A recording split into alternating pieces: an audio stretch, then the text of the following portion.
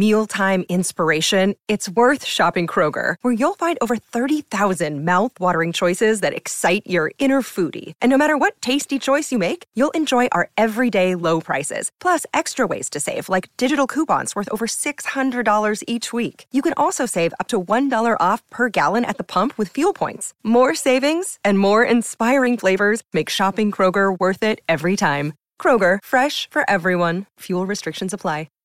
Welcome back to another exciting edition of the Pointless Exercise podcast. It's time for the baseball podcast with Bally Senior MLB writer David Brown. David, how are you? Hi, Andy. I'm doing great. Spectacular.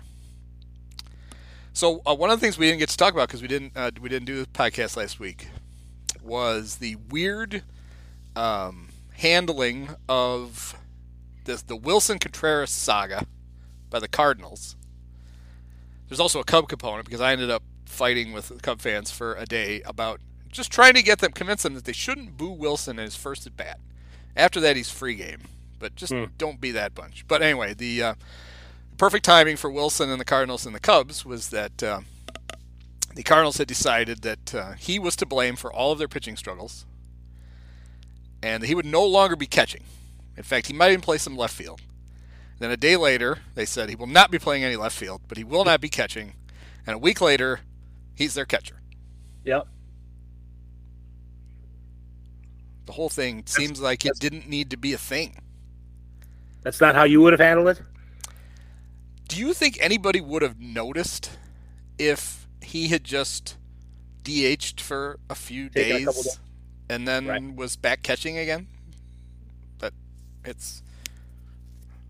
What I was offended as a Cub fan by the implication that because Wilson worked in the inferior Chicago Cub vaunted pitching infrastructure, that he was not prepared for the complicated and much better and more all-inclusive Cardinal way of pitching, and that they were basically going to have to give him a Aaron Rodgers darkness retreat for a few days to reset, give him some ayahuasca, and build some new brain pathways or whatever to learn how to catch like a Cardinal.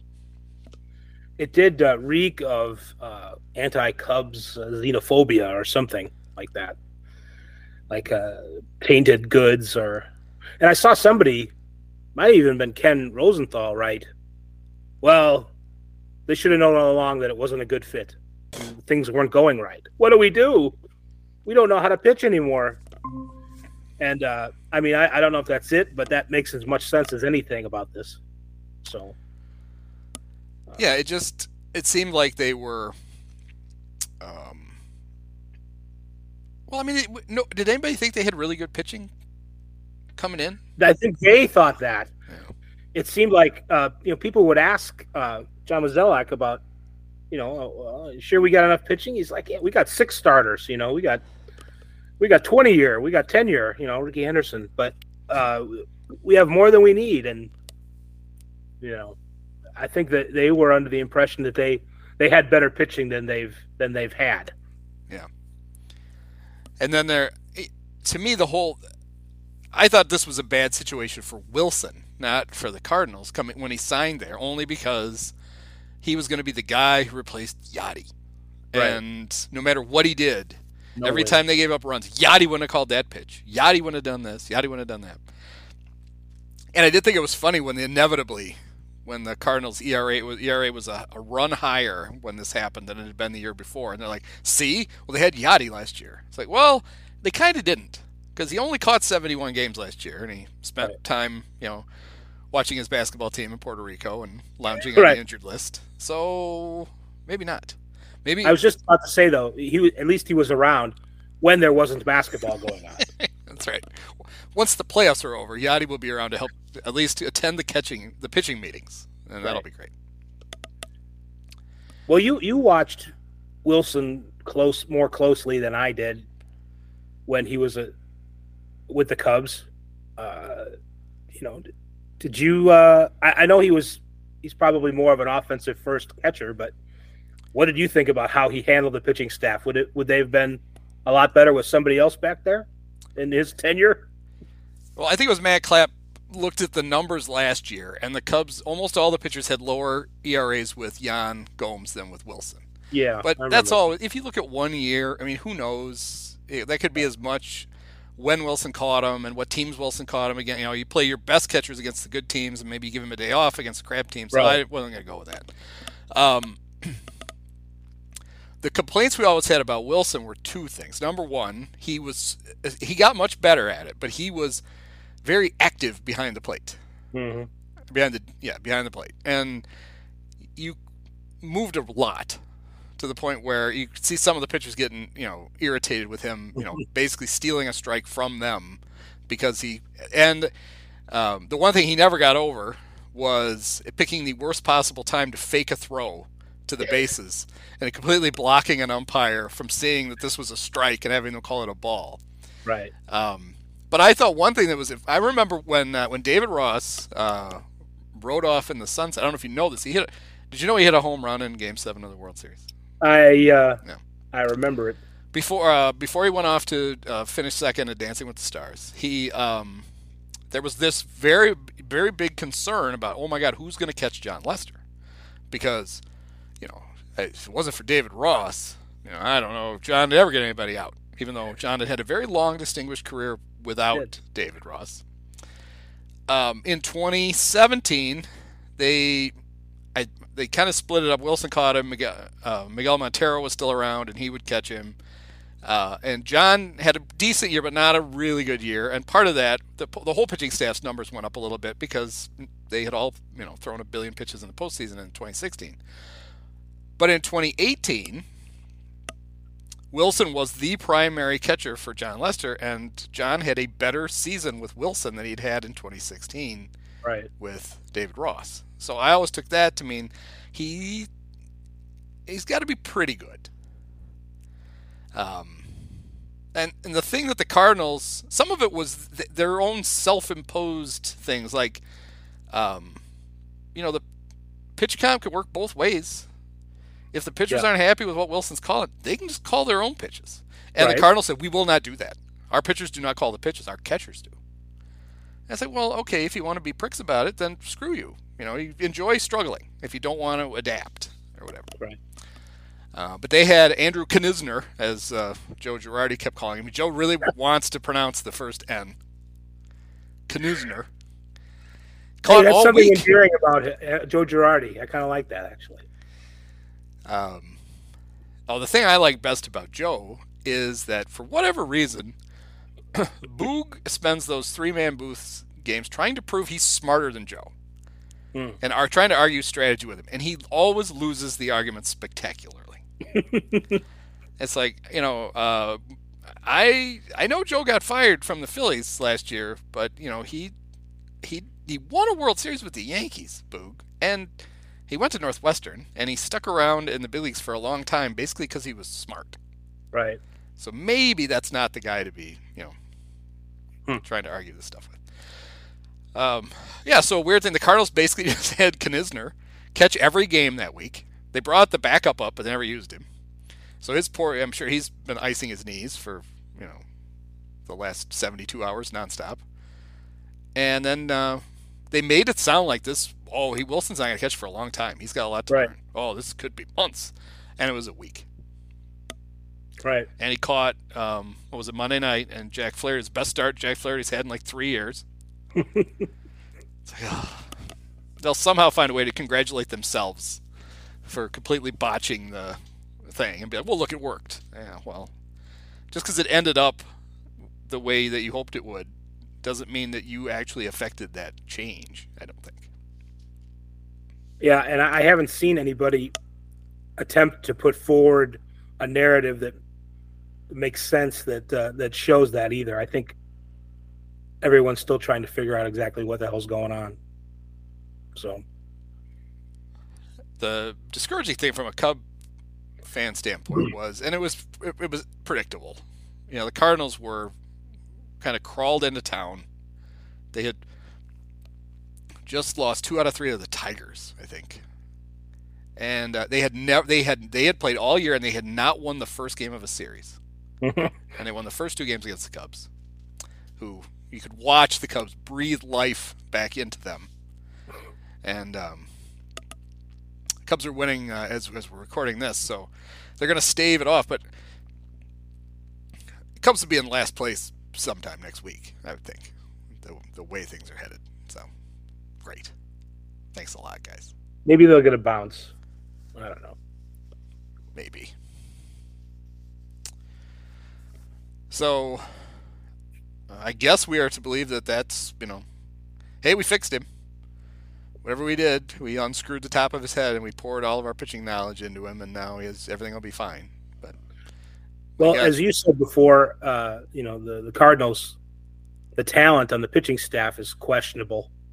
So, Jack Flaherty has pitched well before, and so maybe this gets him going. But there's still, I don't know what you're going to get out of Steven Matz and some of the other guys, and so we'll see how much staying power this has. They are bringing up their prize prospect they got in the Randy Arozarena trade. Andrew Libator is coming up, and he's going to join the rotation. Yeah. The knock on him is that he throws hard, but very straight. Mm-hmm. And there's a concern that big leaguers don't care how hard you throw if it doesn't move. I've heard that. And it's funny, the Cardinals already have a guy like that. They have Jordan Hicks. Jordan Hicks, yeah. Throws 105 miles an hour and gives up lots of hits because... You're not even really exaggerating. He threw, supposedly, it was a hot gun. He threw a 105 mile an hour pitch in the spring, supposedly. Oh, right. But he sits about 102. Mm-hmm. I've seen 103 and change. It almost seems like it's too hard. Like, I don't know. Do you have to throw that hard? I don't know that you do.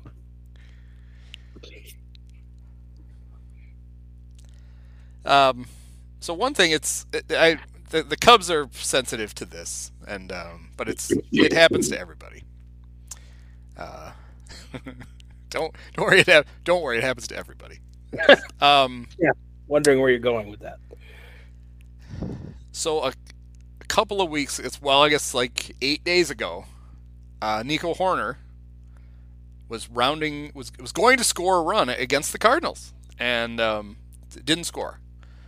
Camera cut away to the outfield and then back, and there's Nico standing on third base instead of scoring, and it's like, what the hell? And then realized he had tweaked his hamstring, and he had to come out of the game. And I've watched the Cubs long enough, and I've seen the way that their crack training staff works to basically map out for people what was about to happen, which was after the game, they'll say that Nico strained his hamstring and he's day-to-day. He'll be day-to-day for 3 or 4 days. And they'll tell you the whole time he's about to come back, and then he'll go on the injured list. And they'll say he's going to spend the minimum amount of time on the injured list. And then in June, he'll be back. Right. So people were like, what happened was he spent 3 days on the bench. The marquee, like Taylor McGregor, her big scoop, he had his spikes on.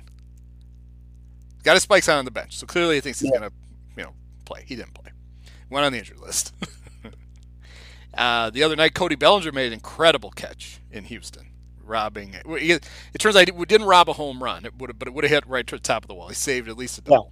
Yeah, it was a great catch. And he kind of laid on the warning track for a while, which usually not a good sign. And he hobbled off, and the Cubs immediately said, "Oh, he's gonna be fine. He could probably play tomorrow," which he didn't. Could pinch hit tonight, which he didn't. He'll go on the disabled list on Friday when they have an off day. And I know there are other teams that do this, but you end up playing you have a short bench anyway. Most teams only have 4 guys on their bench. Right, all the pitchers. And then you're like, okay, well, yeah, maybe he could play in a few days. I joked about this when they first shortened it and the Cubs were just as bad. I wondered if Theo didn't get the memo that the injured list had been shrunk from 15 to 10 days, and he was still making, he's not going to miss 2 weeks. It's like, well, he doesn't have to. A week and a half will suffice. And Mega Montemiro had an interesting series of tweets in which the Cubs had explained that when they make their injured list decisions, obviously they take into account what the trainers say, but they also consult with the player. why. Right. What is the player going to tell you other than I'm going to be fine? Right. I mean, if you go out there right now, I will. I know Nico went to Stanford, but I don't think he was a doctor. Right. Worse than representing yourself in court. Representing yourself as a doctor. So I kind of wonder if it's, especially early in the season, once it was a hamstring, if I were the Cubs, I would put Nico on the injured list the next day. And just said, even if you're better in like 7 or 8 days, take a couple extra days off. We don't need to play with a short bench. We don't need to hurry you back. Yeah, they're conservative in the wrong direction. Yeah, they're conservative in, oh my God, what if he's ready, by day 7? Well, then you played 6 games without an extra guy. Right. To me, this wouldn't be such a big deal if it was like the old days with the 24-man roster where they usually only carried like 9 or 10 pitchers. Right. Yeah, you could have a guy you weren't playing all your bench guys anyway, so big deal. That's fine. But nobody does that anymore. Everybody carries 13 pitchers. They'd carry more if they could. They literally had to make a rule that they couldn't. Poor Scott Service about passed out when he heard he was going to be limited to 13 pitchers. So you barely have a bench in the first place. And you put yourself at a strategic disadvantage, if nothing else, by holding on to the hopes that there's going to be a miraculous medical recovery. Maybe they do put too much, medical science being so wonderful these days. Maybe they put too much faith in quicker recoveries for that reason. I don't know, but I don't know what the overall numbers are, but you're right. It just seems like they've wasted all this time playing short for a few days when they didn't need to do that.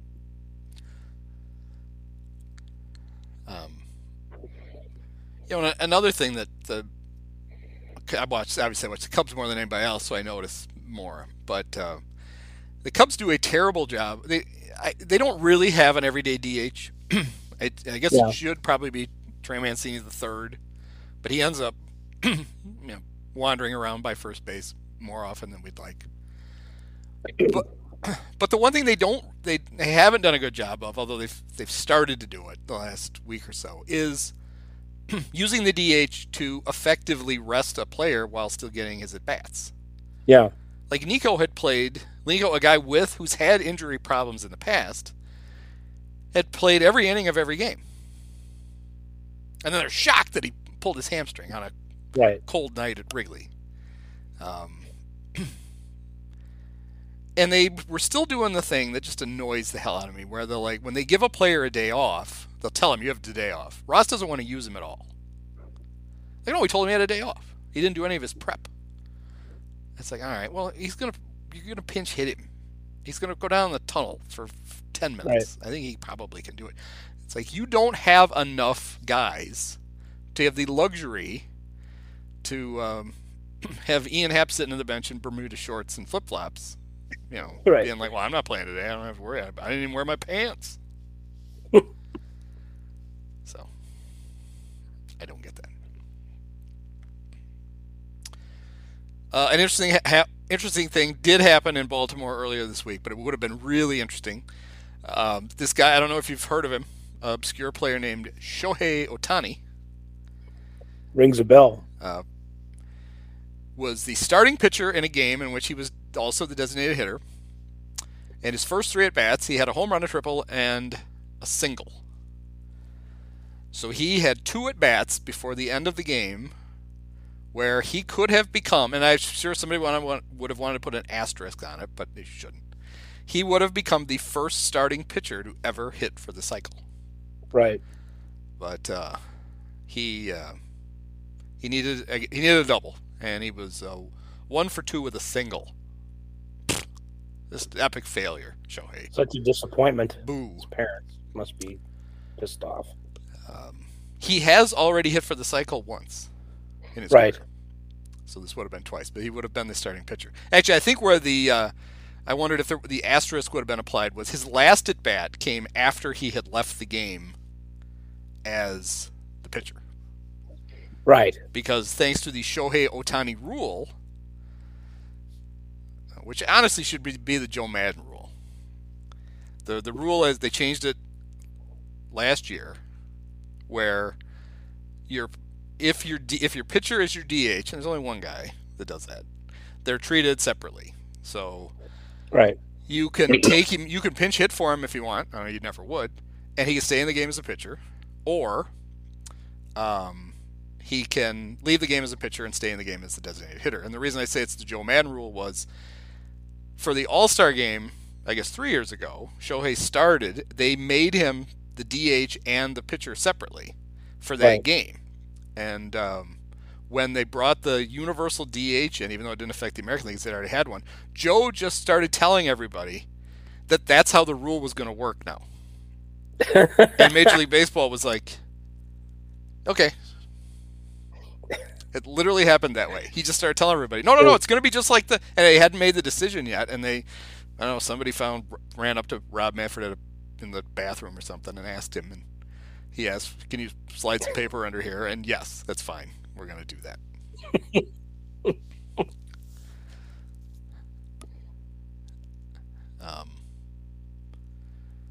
And I didn't go all Jason Stark and do the research, but I wonder if any other starting pitcher had come close. We've had pitchers hit 2 home runs in a game and other stuff, but I wonder if any other starter has ever come up in his 4th at bat with a chance to hit for the cycle. I'm not sure. I thought Ohtani might have had a similar game a couple of weeks ago like that. Maybe not that close, but getting there. Because I remember it being, I don't remember the name of the guy, but there was some guy who pitched in a game, but he didn't start it. This is, 100 years ago. Yeah. He had like a Tungsten O'Doyle name. But I think Shohei's kind of been sniffing around this before. So I think the answer is him. Him, yeah. Yes. Yeah, if you're ever wondering if a pitcher has ever done something cool as a hitter, the answer is now Shohei.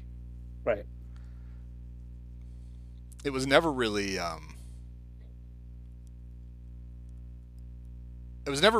Babe, because he stopped pitching at a relatively early. He was a good pitcher, but they said, all right, it's enough of that. Just sock some dingers. The Yankees had an interesting week. It started with pitcher Domingo Germán getting thrown out of a game when the umpire said he had, quote, the stickiest hands I've ever felt. Yes. I love the felt. I love that. Stickiest hands I'd ever felt. It's like, do you feel a lot of sticky hands? And if they're the stickiest? I thought Mike Pusteri had a good line. He said, well, clearly you've never, or something to the effect of, you never shook hands with Ron DeSantis after he ate pudding. That is good. Mike's funny. So we had that. There was, we're recording this on Wednesday, and there was history tonight. Nolan Arenado, my beloved Nolan Arenado from my beloved Cardinals, 1,000 RBIs. But the Cardinals were only up 3-0. What happened to the other 997 runs? No, I guess it's 1,000 career RBIs. Yeah. Yeah. Well, that's not as much fun. Played in Colorado, so the exchange rate, what is that? Oh, 650? Yeah. Yeah, this shouldn't even count. Oh, I transitioned away from the Yankees too soon. Because the other big news was the Toronto broadcast of Yankees Blue Jays during an Aaron Judge at bat caught him given the wandering eyes while he was batting. Right. Which Dan Shulman and Book Martinez immediately wondered if Aaron was looking at someone giving him the signs. Right. And Aaron took great offense to that. He did not like it at all. However, Michael Kay... That's some choice words for them that I'm not going to say. Michael Kay, the Yes announcer, who I don't listen to Michael Kay. If I watch a Yankee game, I use MLB.TV and I put on the fan call because I've got to have John Sterling and Susan Waldman. Right. I can't live without those two. They are so bad that they are amazingly entertaining, and I will miss them dearly when they're gone. But anyway, Michael Kay came to the Blue Jays' defense, saying that, of course, it's what it looked like, and you can accuse the Yankees of that, and it's nothing too nefarious because you can steal signs that way. That's fine. That's always been part of baseball. I mean, the White Sox employed Joe Nosick for how many years just because they thought he could steal other third base coaches' signs. Yeah.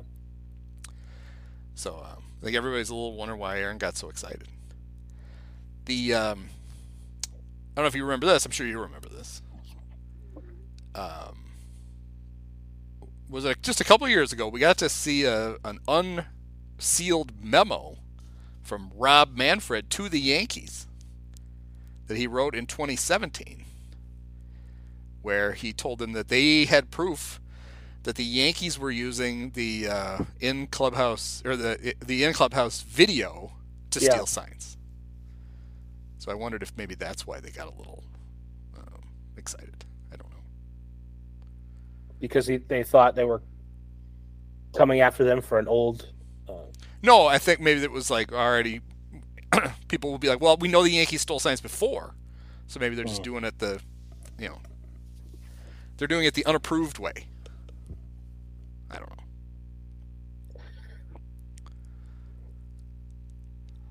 I am reading the Evan Drellick book, Winning Fixes Everything. Which is not just about the sign stealing, the trash can banging Astros, but it's mostly about the trash can banging Astros. Yeah. And when you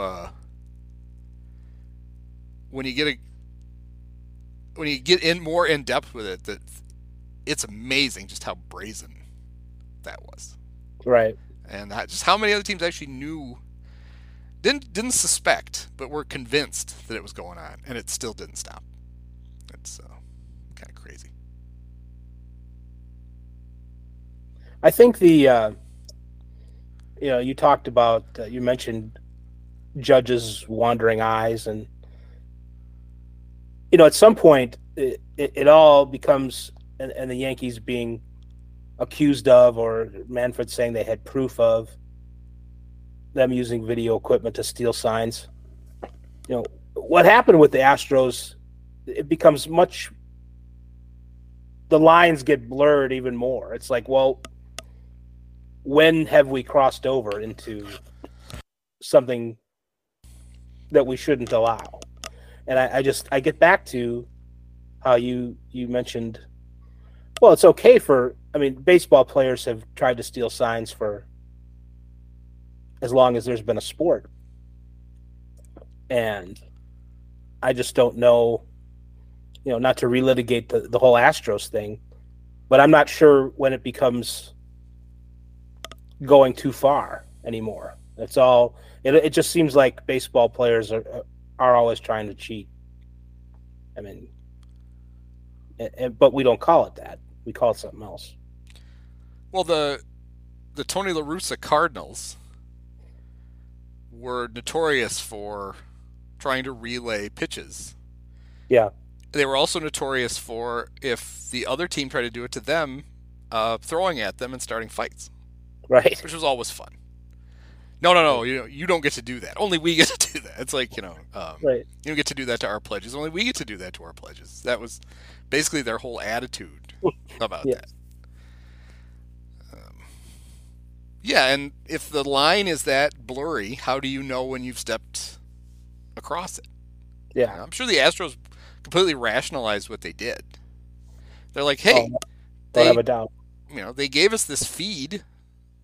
They know we hung this TV in the hallway. So why wouldn't we use it? Right. Well, and, Judge is very judgmental, if you will, of Jose Altuve for stealing the batting title from him some year. Yep. And I don't know. I just well, I don't necessarily see where the ethical line is anymore. I don't know if there is one. But they had the whole thing with the Yankees and the Astros with when Jose Altuve clearly was like, he gave the excuse about, I just got a new tattoo or whatever it was, but the whole buzzer under the shirt thing. I mean, yeah, it just went on, and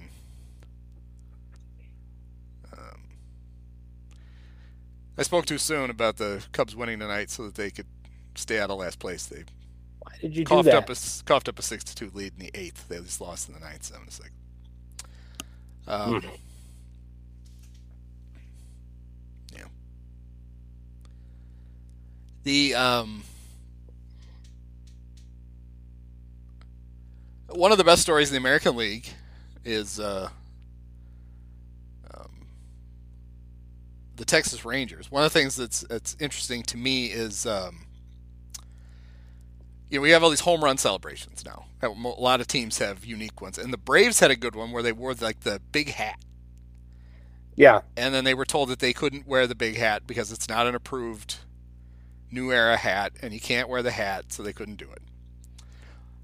When ironically the Rangers could just pass around their manager's hat when they had home runs and get the exact same effect. Because Boch is like an 8.5 or something ridiculous. I mean, it's basically like they unscrewed the cap off of the old bullpen cart, and he wears it. Yes.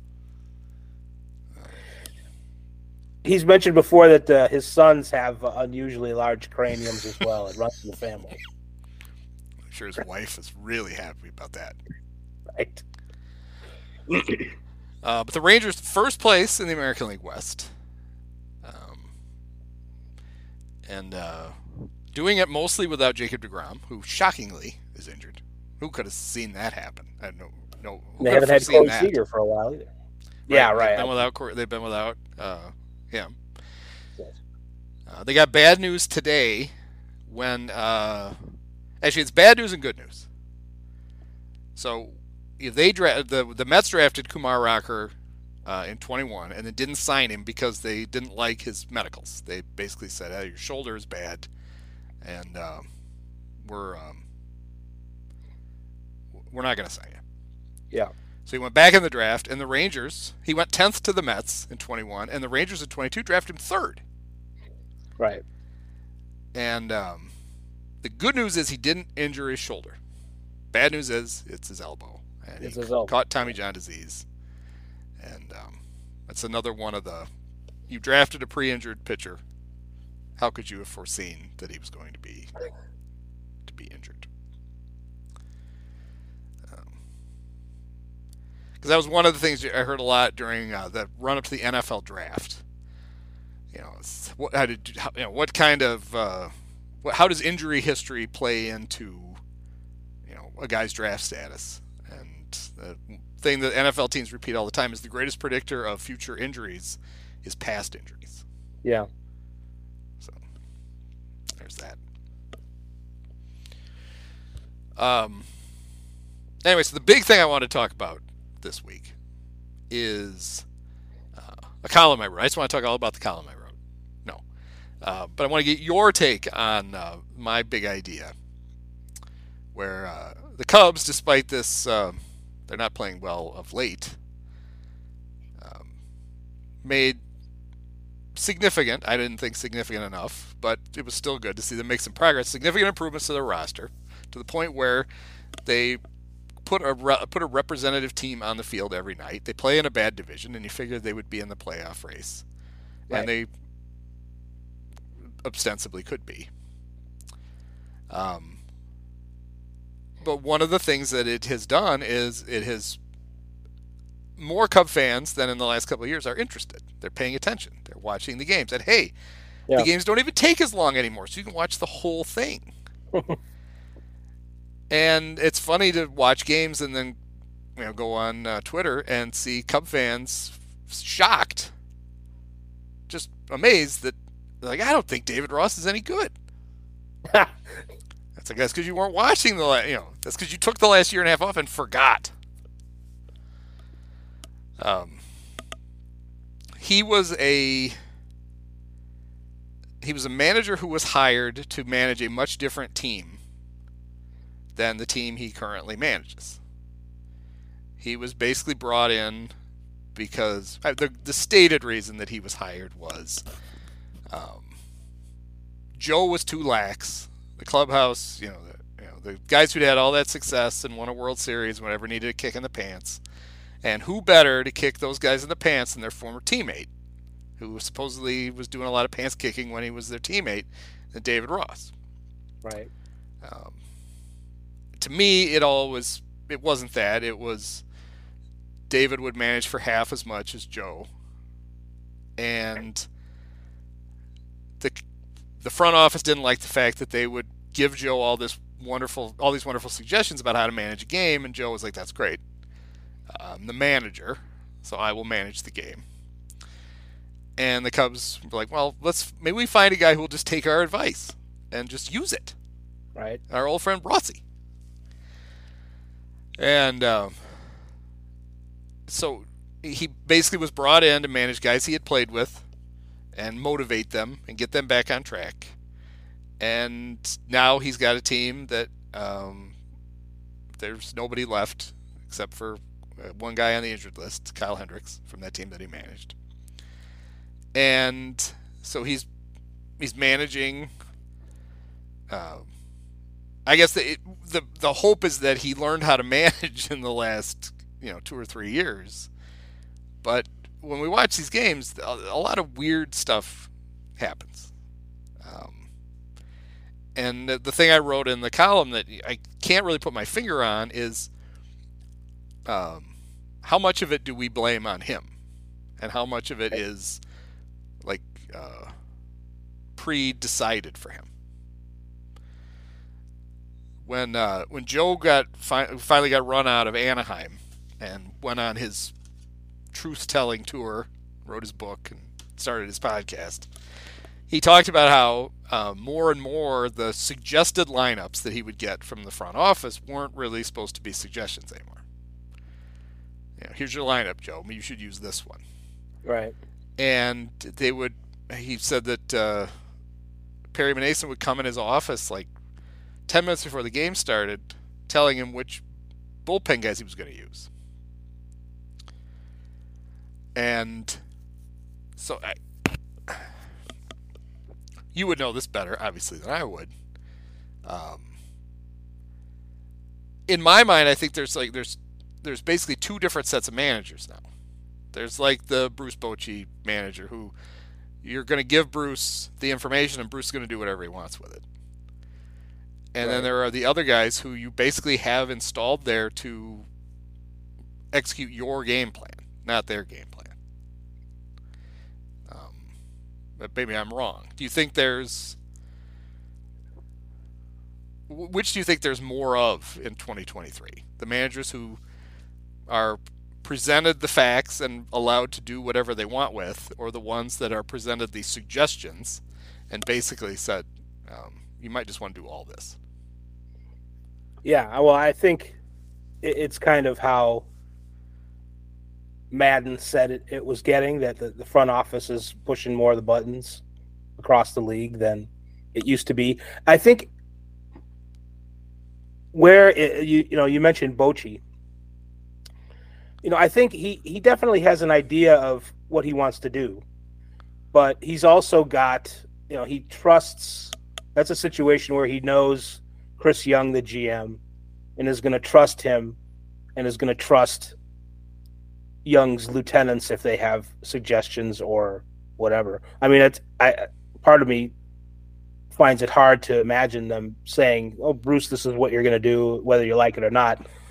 I don't know if it's put that way, but like with bullpen management especially, it's going to be easier for a staff to have an idea of optimize efficiency and freshness and look 2 or 3 days ahead. And I mean, this is something that's something that's easier for a coaching staff, a front office staff, the analysts to work on than it is for the manager to keep in his head or even on a chart. So does the manager trust the information that he's getting fed? So I'm not sure if Ross is interested or doesn't necessarily trust the information that he's getting. That could be a factor that's at play too. But I think, like Joe said, like Madden said, I think the preponderance of teams, it definitely comes off as a more than a suggestion, maybe less than an order, but somewhere in between. This is who we think is available at this time. So, and then again, the Dodgers have done some weird things in the past few days with injuries. Like Justin Brule pitched in 3 straight games and pitched in more than 1 inning in 3 straight games, and just all this stuff. And the Dodgers are known as an organization that, the front office writes the script for how Dave Roberts manages the pitching staff usually. And it's funny to me that it seems like maybe they're just caught short because of injuries, but we talk about the changing nature of the relationship, but the Dodgers have made some 2 straight games of or 3 straight games of Brule and other pitchers too that have been overused, and it's kind of like, wow, this is like 15 years ago how people would use a pitching staff. So just kind of when you think you have things figured out, there are some outliers, and it makes it strange. But I think Joe Madden probably was onto something there.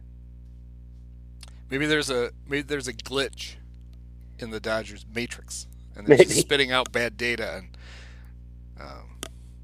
he's like, "What? Hit again? Sure, that's what it says here. I got to do. I'll just do it." Right.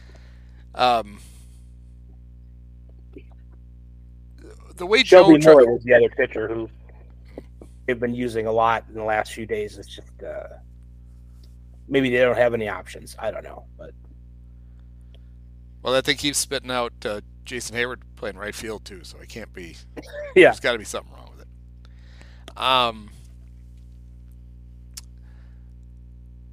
So the way Joe, and I love Joe, but he's 60% bullshit whenever he talks. I mean, sure. It's entertaining bullshit, so you enjoy it. But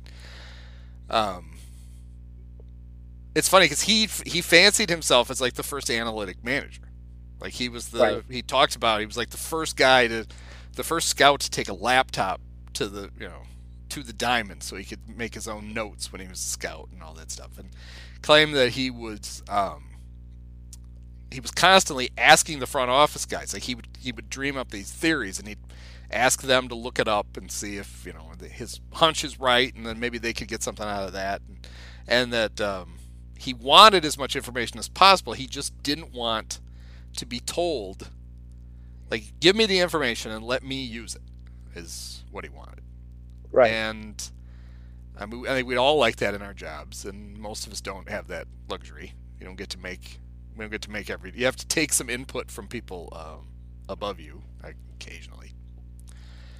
But to me, it seems like the easy thing to do for a front office is to hide behind the collective decision. If David Ross is dumb enough to leave Keegan Thompson in to try to close out a game when he's been struggling, like maybe he just did. 6 guys in khakis and polos can be like, well, we came to that, it wasn't my decision, it was our decision. Right.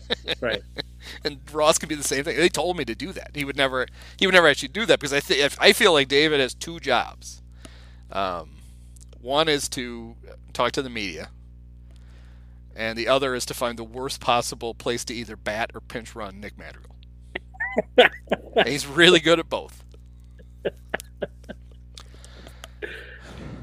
You knew it was getting back to that. I was hoping that. So my theory that I posited was that the front office is basically dictating his lineup. And if I was David Ross, I would want people to think that, because I would rather that the front office told him to lead off Madrigal when Hoerner got hurt. I believe at the time, out of the 13 hitters on their roster, Nick had the 12th best on base percentage. And I would want him to believe that the front office is the one who's telling me to still occasionally DH Eric Hosmer and bat him 6th. I wouldn't want people to think I came up with that idea on my own. Right. He should use this cover. Yeah. He should encourage nitwits like me to continue to espouse that theory that he's being puppet mastered and he's not really making these decisions. Right. And there are other things. The Cubs that try to fancy themselves as this kind of progressive, front office that takes all this data into account, and then it's the same team that they bat Ian Happ third no matter who the pitcher is, even though he's been helpless as a kitten against lefties again this year. It's like you don't have to bat him third every time. Right. When there's a lefty starter, he can bat 6th. You can still play him. Just don't bat him third. But they don't seem to want to do that.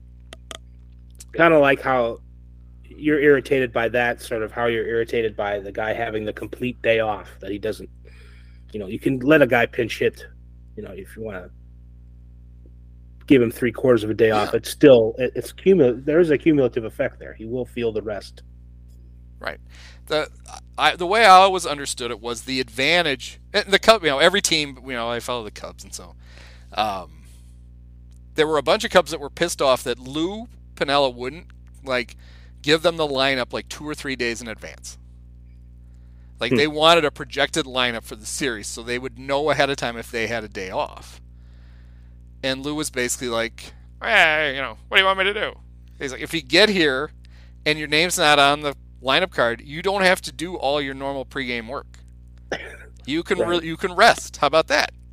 That's your day off. And then we get to the 7th inning, I might need you to work for, 10 minutes. And they would get all pissed off about that. Now they do try, teams, it's very common. Teams try to to give guys a heads up. And every team tries to do the thing where if you've got a player needs a day off, you kind of try to time it so you give him a day off before an off day, and then he gets 2 days off. And I get all that stuff. But at the same time, like we said, your roster's not big enough to just let a guy go take a nap in the clubhouse for the entire game. You can't go to a museum. He's going to have to stay and watch the game because we might need him at some point.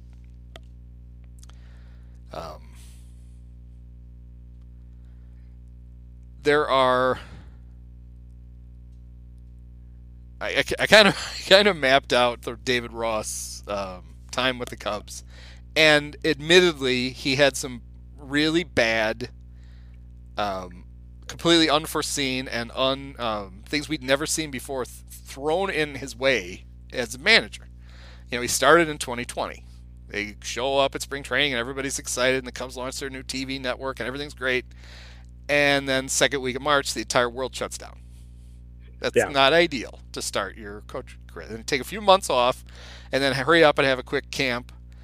And the Cubs got off like a house of fire to start the pandemic season. They were 13-3, and that's I remember joking about it at the time. I said, well, Matt Nagy peaked after 16 games. I hope David Ross didn't, but he kind of did. They were under 500 the rest of that season, even though they made the playoffs. Fans don't remember because they spent 6 hours in the playoffs and scored 1 run against the Marlins. And then the 2021 season was the swan song for, supposedly the last dance, all that crap, for the World Series team. Got off to a terrible start. Then they played actually pretty well, and they got into first place, and they were hanging around close to first place when they threw their combined no-hitter in Dodger Stadium that everyone has since forgotten, except it made for a really creepy bobblehead where it's like they took 5 guys and glued them together. Chimera. And then they lost 11 games in a row, and the season was over. Right. And then they had a 12-game losing streak later in the season. They had a stretch even later in that season where they lost 14 out of 16 games. And by virtue, and I used to remember who did it. Like they had a comeback win in the middle of that. So it's unlikely. I'm sure it was Frank Schwindel. It was all Frank Schwindel those days. Kept them from having a third double-digit losing streak in the same season. Because David Ross would have been the first manager in baseball history to lose 10 games or more 3 times in a season. So you mentioned something about maybe one of the reasons why he was hired, because the personnel fit and he would do a good job managing, kicking in the butt his old teammates. That is just if that's like the main reason he was hired, that's just terrible thinking. Teams the personnel changes, sometimes even in the first season. It's just they're different guys, and it happens sometimes much quicker than anybody anticipates. So I hope that he has more going for him than relationships from when he was a player. I mean, the whole time I felt, even as it was happening, Theo was tired of Joe. Yeah, and tired of all the winning, I guess. And I could see that. I think Joe would probably wear his boss out, just being Joe. And I think they thought they had identified the next brilliant young manager. That doesn't mean they were right, but I think they did. And I do think that they sold it to, as, we'll save some money too. We don't have to pay this guy $5 million a year. But then now you're in this weird thing where if you really did hire Ross because he's this leader of men, then how do you, how at the same time do you argue that, well, we have to keep Eric Hosmer because he's one of our team leaders. We need these leaders in the clubhouse. It's like, I thought that's why you hired your manager. Right. Was that he filled that role. And now, so which is it? Because the other thing that doesn't make it, the Cubs are full of veteran leaders. They've got, that's mostly that's like half their team. You got Trey the Third and Tucker Barnhart and Yan Gomes, and it's you're lousy with team leaders. You don't need another one. Maybe they have too many. The young guys are confused. They don't know who's leading today. Who am I supposed to talk to?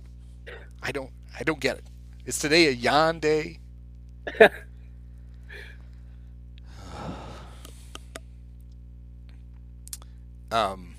I don't know if you saw any of it, but because I know we talked about the incident that preceded it, where the Cubs had struggled along with 3 catchers for a while and on a rush, which was just ridiculous, and then they finally let one go, and then Yan has what did Taylor say?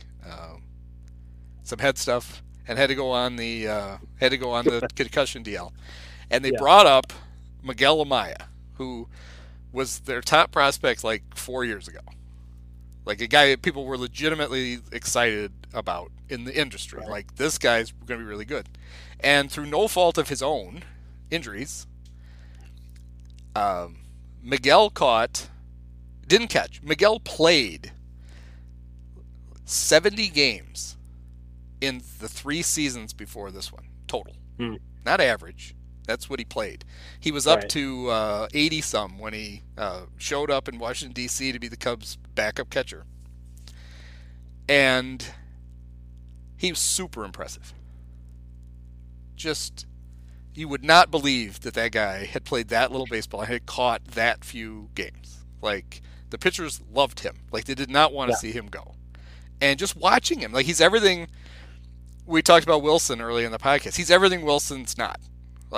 He doesn't move back there. He sets up and he just catches. He makes everything look like a strike. And here's a guy who doesn't have a tremendous amount of at-bats because of his injuries and hasn't been playing. And he couldn't have looked less overmatched as a hitter. He didn't have great production, mostly because the first 5 balls he hit over 100 miles an hour were all outs. It's just his first hit came on this dribbler over the mound, and it's almost like he got to first. Apparently I've been hitting it too hard. I guess you had Miguel. Right. This is the way to go. And in a moment of, I think, rare clarity for me, I laid out the case as to why he had to go back to the minors. Tucker Barnhart has been terrible. His defense has not been great, and his offense has been awful. And you knew there would be people clamoring, just keep Miguel. And it's like, well, he's got to play. Even if it's only for a couple of months. He's got to play every day. He's got to catch. He's got to get the reps in. And my feeling is that the easiest thing in the world to trade at the deadline is your backup catcher. Mm-hmm. Everybody's looking for a backup catcher. Every contender is like, God, we're one injury away from having to play, And so if you get into July, somebody's going to want Tucker Barnhart no matter how bad he's been. Yeah. And then that guy can become your catcher. But the Cubs right now are in this, they're halfway through a rebuild or whatever. It was never a rebuild. Jed wouldn't call it a rebuild, but we all knew it was a rebuild. And we got all these prospects that are being touted. And it's just really funny to me that the day that Matt Mervis made his Wrigley Field debut, and he got the big ovation, and which it's fine. He's also been not terribly productive stat-wise, but he's looked good, so it's been good. A guy who's going to be a better player for the Cubs also made his Wrigley Field debut in the exact same game. Like, that was Matt Mervis Day, and Miguel Amaya made his Wrigley Field debut in the exact same game. And I would bet you 3 years from now, people will try to remember it the other way. It was the Miguel Amaya game, and that Matt Mervis guy also played first base. But it was just nice in this era of every Cub prospect being so hyped that the one guy kind of slid through the cracks because he's, for no other reason than he's been hurt. Like, he was legitimately a top 100 prospect before he got hurt. Yeah. It's just a reminder that your guys, your good players show up all kinds of ways. And they're not all going to be there's not going to be a day for every one of them that turns out to be a useful player. So I don't know where I was going with any of that other than I wanted to brag about Miguel Amaya because I thought it was fun. Actually, the best thing about him finally getting the hit, his parents had been coming to every game, and Marquee kept showing them during every at-bat. And it was like, look, finally the paparazzi can leave the Amayas alone because Miguel got his hit. Get the damn camera out of their faces. Right. Let me finish with this because I just like to make fun of them for this. The thing Marquee loves to do, and I know every team does it, but nobody does it to Marquee's extent, is a player makes his debut and the parents have to do like a 15-minute interview during the game with Taylor McGregor. Right. And P.J. Higgins did not turn out to be a particularly good player, but I will always be indebted to his dad because Taylor went down to interview his parents, and PJ, while she was talking to them, PJ was getting his first at bat. Right. And Dad wanted nothing less than to talk to Taylor McGregor. Right. This is his son's first major league at bat. He just wants to watch it. He doesn't want to hear it. And she said to him, she goes, "So are you going to follow him on the road trip to wherever we go next?" And he just looks at her and goes, "Wherever we go next, don't you have a schedule?" And that kind of shut her up. I just love the fact he was so pissed. He just finally snapped. Wherever we go next. It's like, Jesus, don't you work for the team?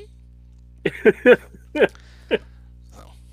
Mr. Higgins will always have a special place in my... That's a classic. All right. Well, thank you, David.